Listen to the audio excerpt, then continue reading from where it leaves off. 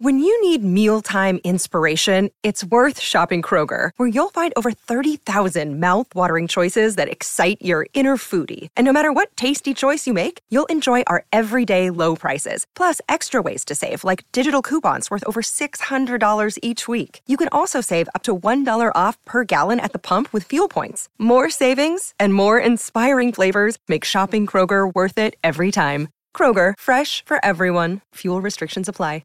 It's a special part of the day, New Zealand Bloodstock, where winning begins, Patrick. This is where you get to interview yourself.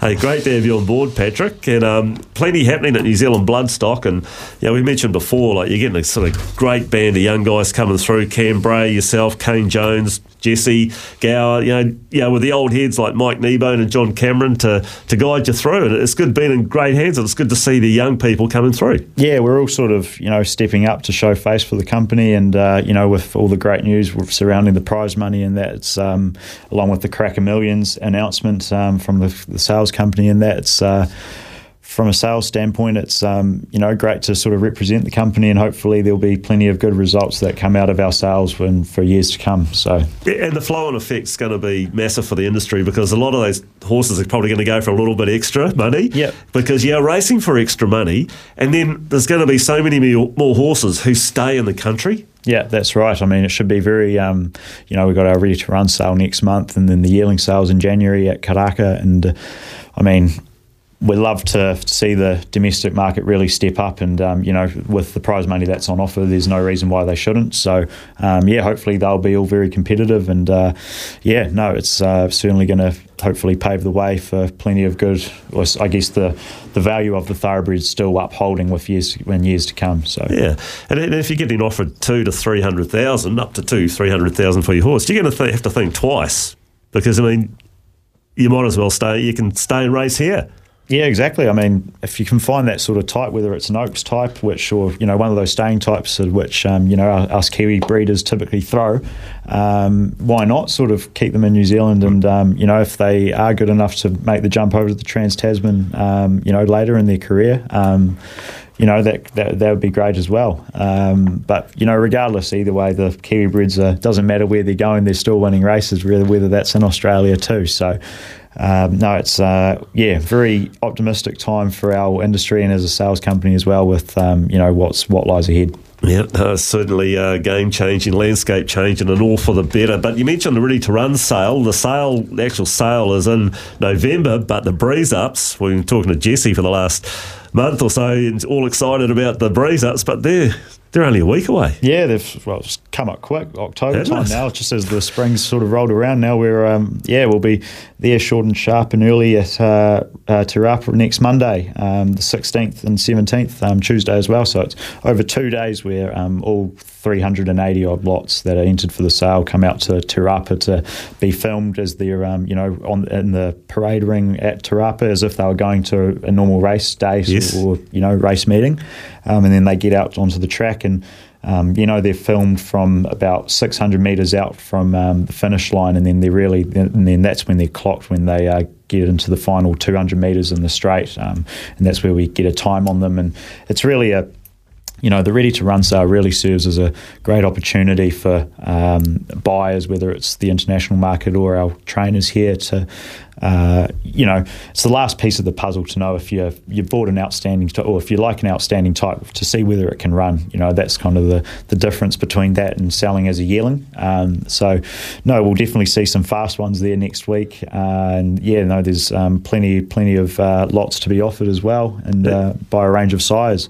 And the coverage has just gone to another level, Patrick. We get the inside camera, the outside camera. You get each horse, filmed independently, but you're getting them coming through the back parade ring as well, and you're getting, shots like that just to get the demeanour of the horse and the. Yeah, exactly. Like any extra footage is better, and it's great just to be as transparent as possible for our buyers if they can't be there at the breeze ups on the day. In the past, it used to just be it just used to be filmed the 200-metre sprint sort of thing, the breeze up itself. So it's great to be able to show them sort of looming up to, get through their gears and into that trip sort of thing. And again, seeing them come out into the parade ring is a really good showcase for their temperament and that.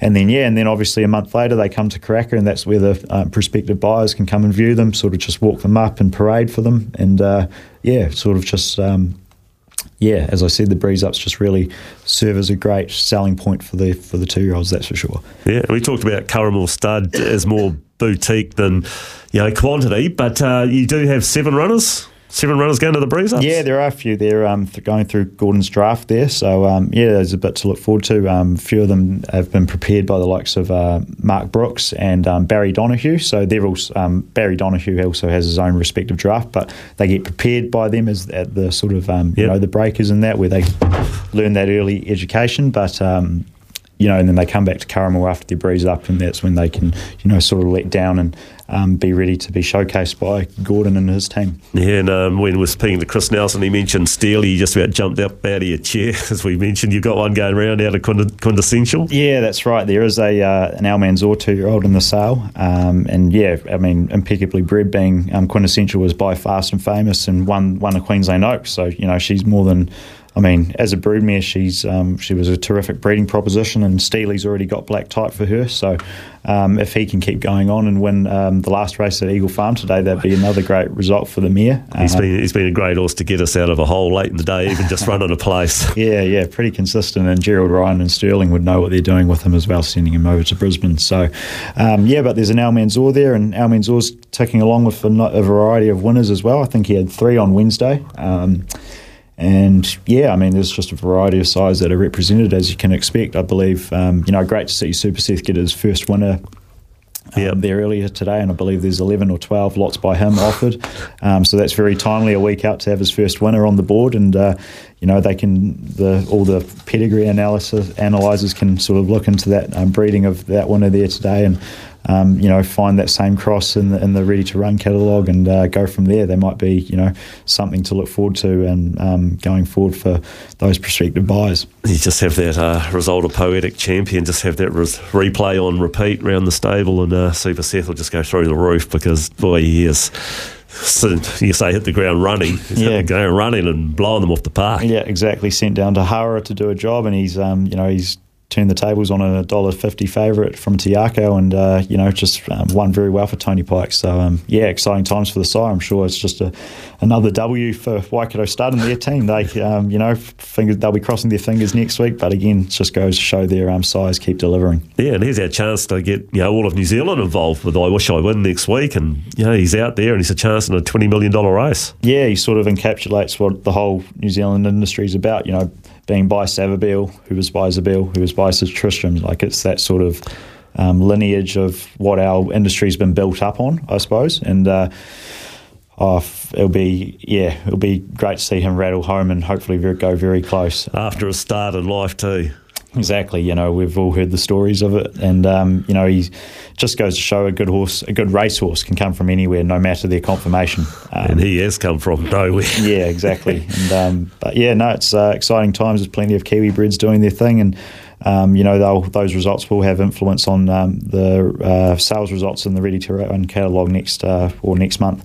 Yep. So those breeze ups next week, and then end of November for the sale, and then by the time you get your breath back, we'll be off to Karaka. Yeah, exactly. Yearling sales is we've been working on that catalogue behind the scenes. With between myself and the rest of our agents, Kane Jones, John Cameron, Andrew Buick, we've all been viewing those yearlings that have been entered for the sales, and we'll be deciding very shortly what our Book 1 and Book 2 catalogues look like. So even though there's a 2-year-old sale right on the, right around the corner, we're still sort of in the background working on the big yearling sale, which will have, well over 1,000 lots to sell at Karaka in January. So it must be a great experience to go out with someone like John and Kane, and you must be learning as you go as well, and picking up different things and little nuances. Yeah, exactly. It's my first time sort of in this agent sort of capacity capacity, having been part of Gavel House in the past. And I mean, yeah, John's just a wealth of knowledge, for all of his time and working for the company, and